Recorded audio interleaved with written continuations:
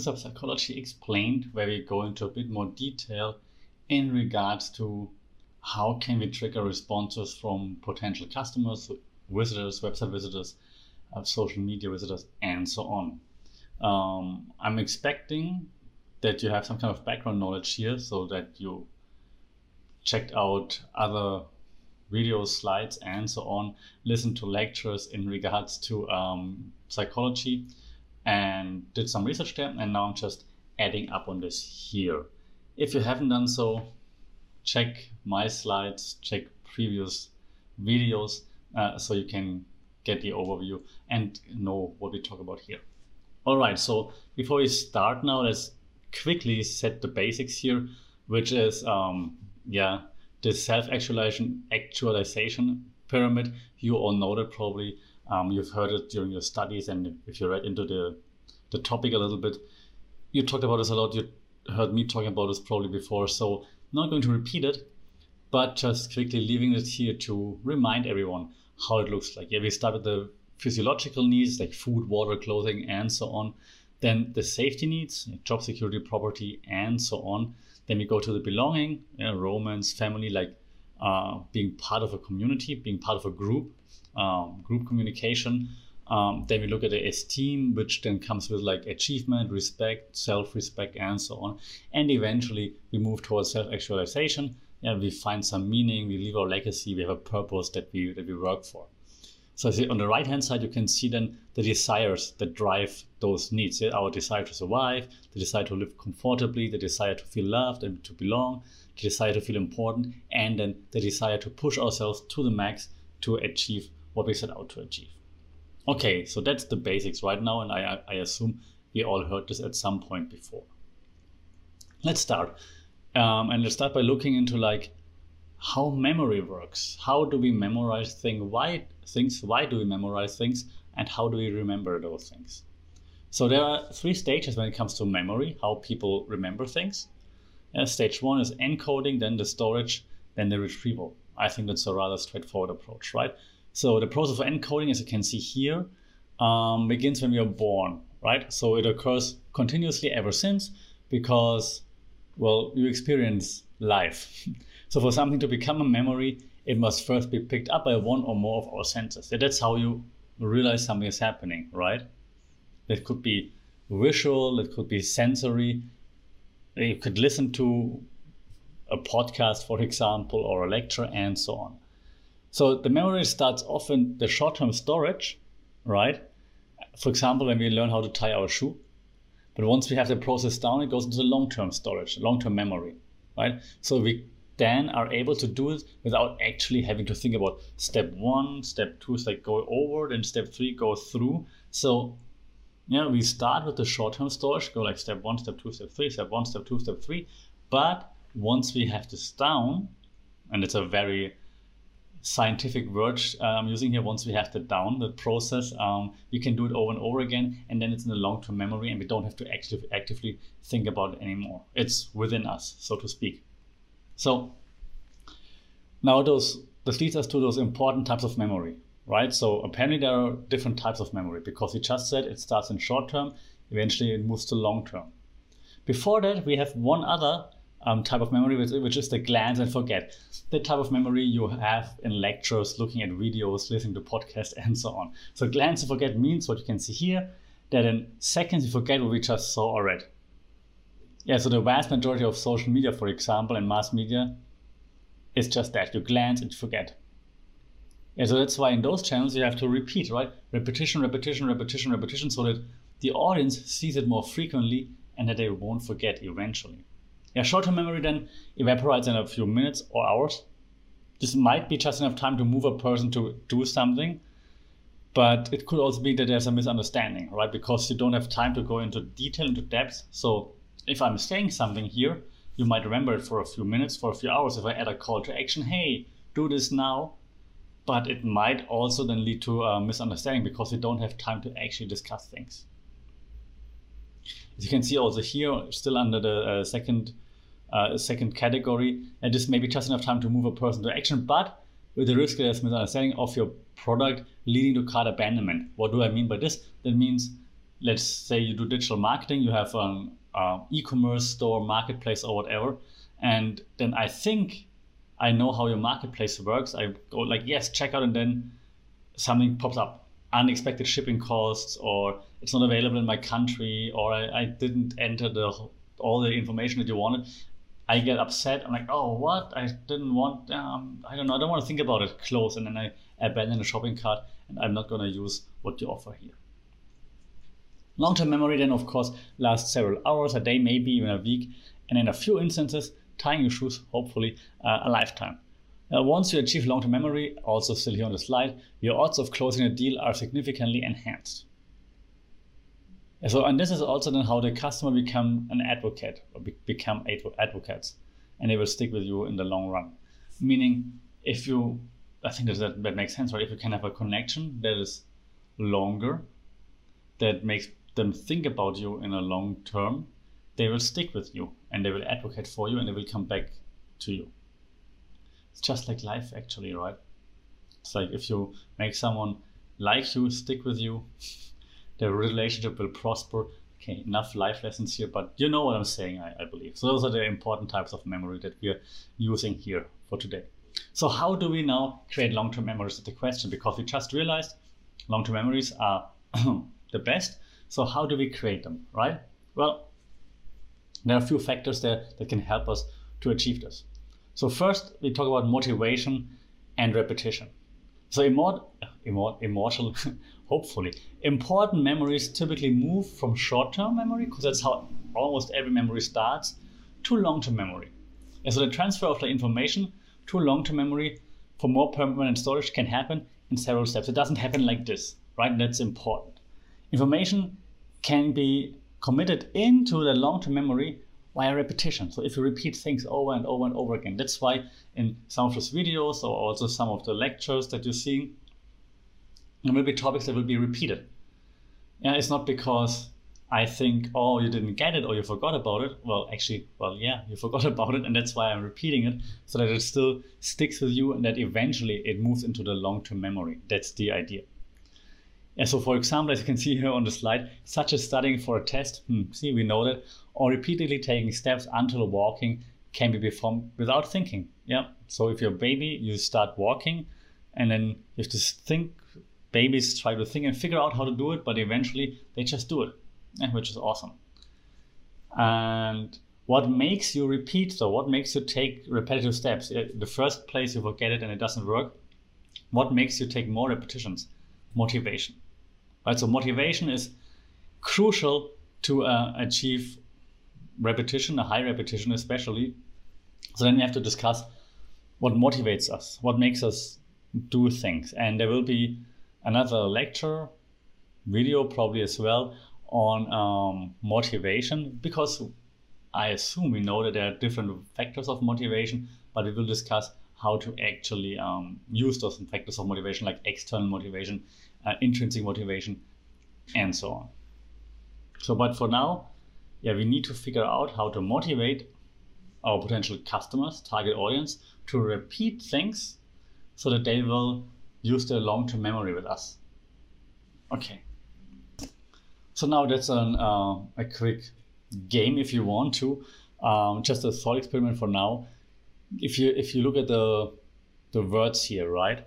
And I would ask you, I say, you have 30 seconds, remember as many words as you can.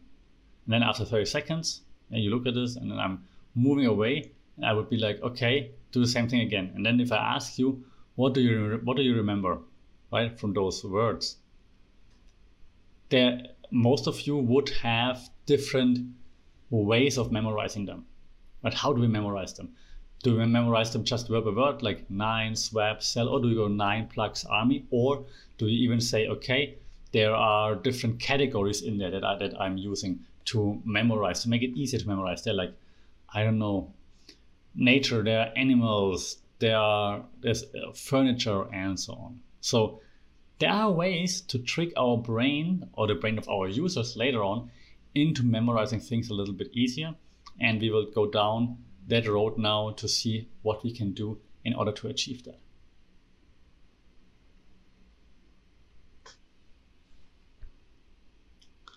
So one of those things, as I just mentioned, could be clustering.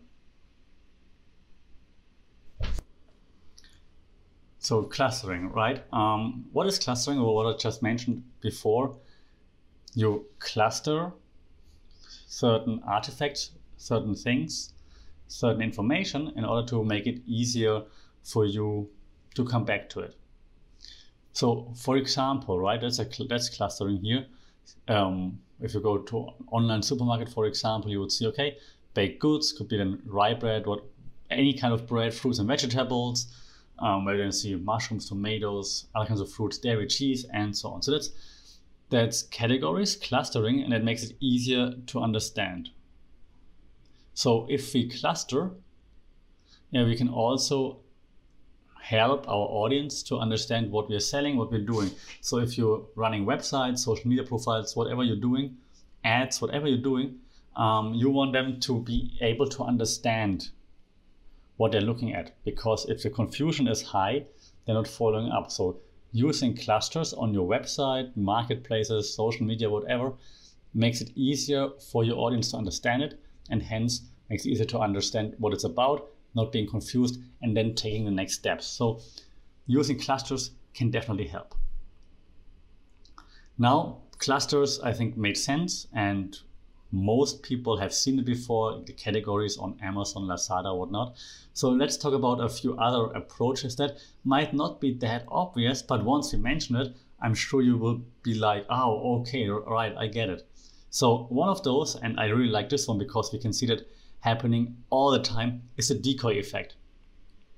So the decoy effect is a phenomenon whereby consumers, as you can see here, change their preference between two options when presented with a third option.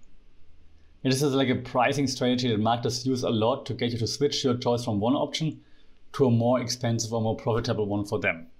So as you can see in the picture on the left, you have like three choices: the basic one, which is the cheapest one, the unlimited one, and then you have in the middle the standard one. And so often, and you can see the standard one is even highlighted, so often we choose the standard one because it just looks cheaper to us, right? You say, okay, I pay more than the basic one, but it's cheaper than unlimited and I have more options than in the basic, so that seems to be a good deal. Plus it's green, that means most people pick it, so I'm gonna pick it now. You can see here one example with like the iPhone. Yes, you can see you can have the 32 gigabyte memory iPhone, for example, then you have the 120 gigabyte memory iPhone, and then the 256 gigabyte memory iPhone, and then the decoy is the 128 gigabyte memory, which then makes you go like, oh yeah, sure, maybe I don't want the smallest one, but I don't want to pay money for the most expensive one, so I go for the decoy one, and it's highlighted as like the most chosen one or something like this. Yeah, same with like plans, signing up for gym memberships, for website hosting, whatever. If you have only two plans, blue or green, two options, you say, okay, the green one seems too expensive to me right now. That's the max plan that they have. I don't need a max plan. If you add another plan that's even more expensive, then you go like, okay, well, I guess the green one is reasonable because it's not as expensive. So, okay, I'm going to pick this one. So that's the decoy effect. So I think we see this quite a lot. And we've seen this happening in marketing all the time. And now that we understand how it works, I think that makes sense, right? So you would choose your key product, structure the key product, then you create a decoy, and you should have at least, of course, 3 offers, because otherwise it's hard to implement a decoy here.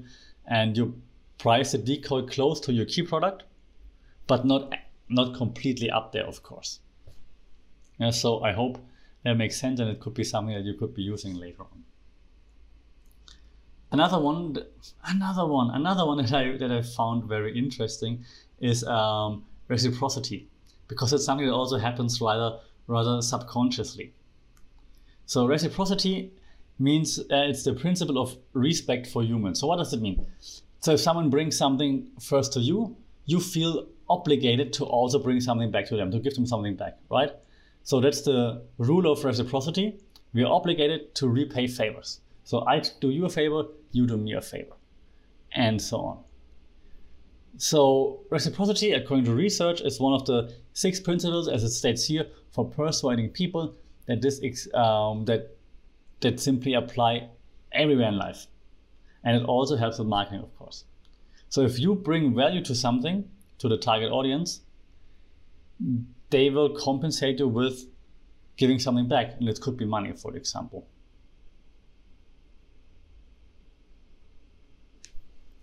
So looking at this, and I'm pausing here for a second, because if you look at this, we can see that this is something that might not, I don't know how to say it, might not be really obvious on one hand, but it is very obvious on the other. So obvious on the other, meaning,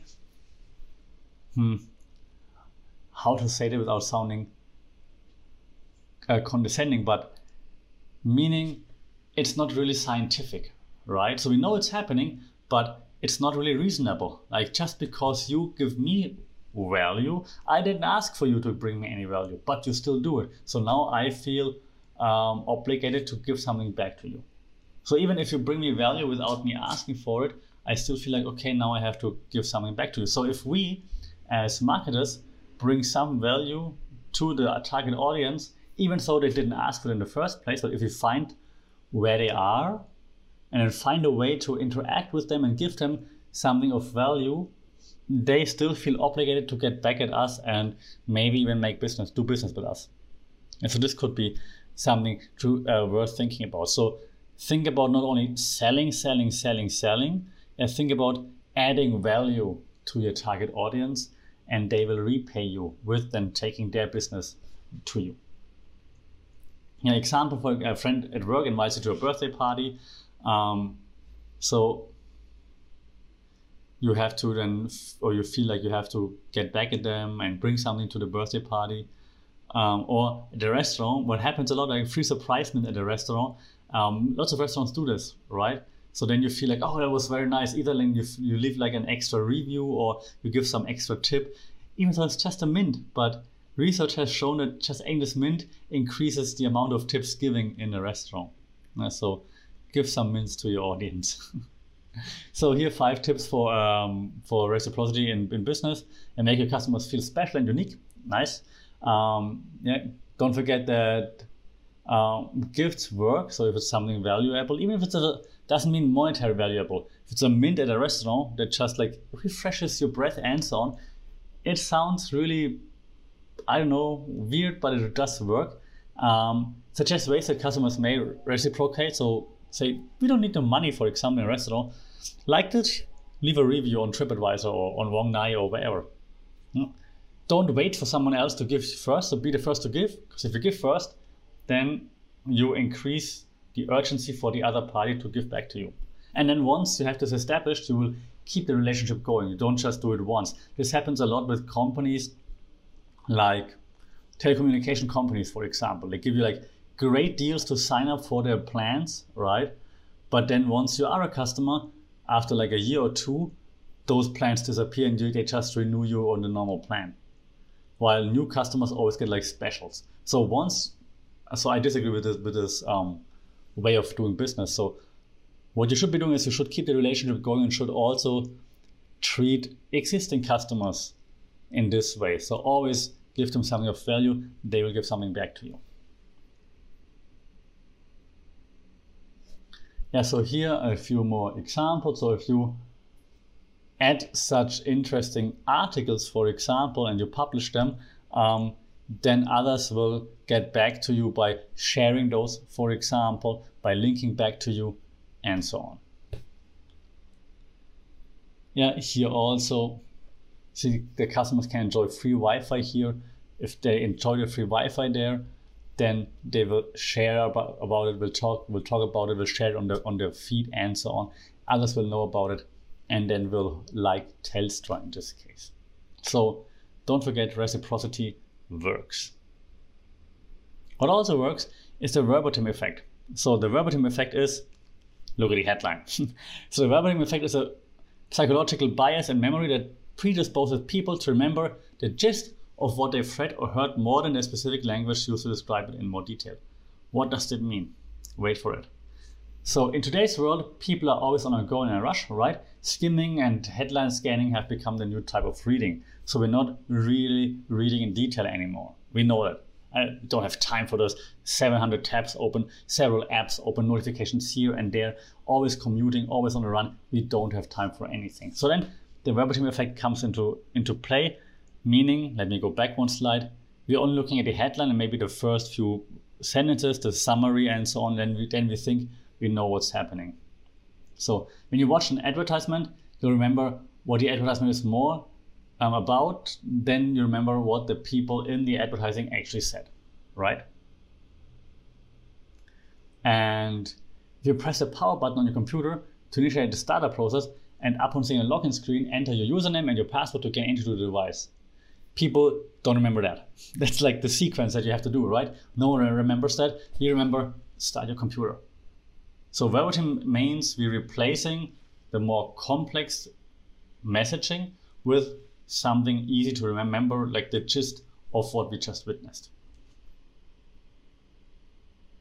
Why? Well, because people are headline hungry.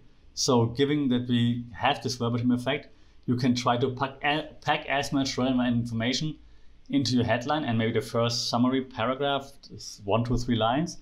And your headline is only a few words, right? That should sum up the entire post. So you have to use it wisely. And now what I hate again, but like BuzzFeed and so on, they're obviously great at making you click, but they're not really great at summarizing what it's about. So if I ask you what was the last BuzzFeed article you clicked on, I'm not sure if you can remember that, because you just clicked on it and then short-term memory, it was fun for a short time, and then it's gone. 13 reasons, whatever, right? But now it's gone. So there could be better headlines for us if we want our audience to remember at least a few things, a few key points. Why does it work again? Because the majority of people uses headlines to decide whether or not to read your article. So if the article is awesome, but the headline is terrible, no one's going to read it, no one's going to click on it, right? So you need to have great headlines. And this is now where BuzzFeed comes and says, hold my click-through rate for a second. Look at our CTR, it's so high, we're like doing awesome. And I have to agree to some extent. The click-through rate probably is rather high because they always have like 5 reasons, 7 ways, 9, whatever on BuzzFeed. And that works to make people click, to make people remember and to think about the topic. I'm not sure. So, but finding the right headline, certainly important to make people check out your article, blog post, podcast, your advertisement, and so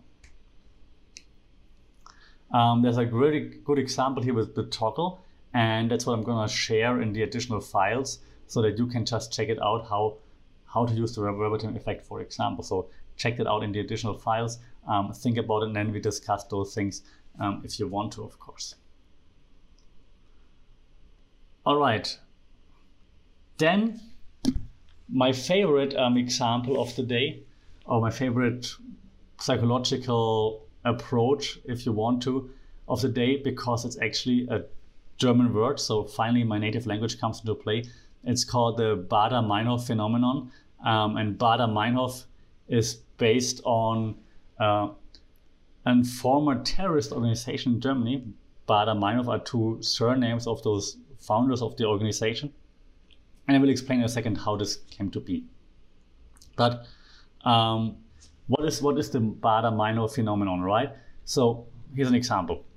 So, okay, it might just be me, but does anyone else ever see something or hear about something for the first time, and then all of a sudden you see that thing or hear about it all the time, right? So you're not aware of it, then it happens once, you get an explanation right now, then all of a sudden you see it all the time, everywhere you go, like, oh God, there it is again, right?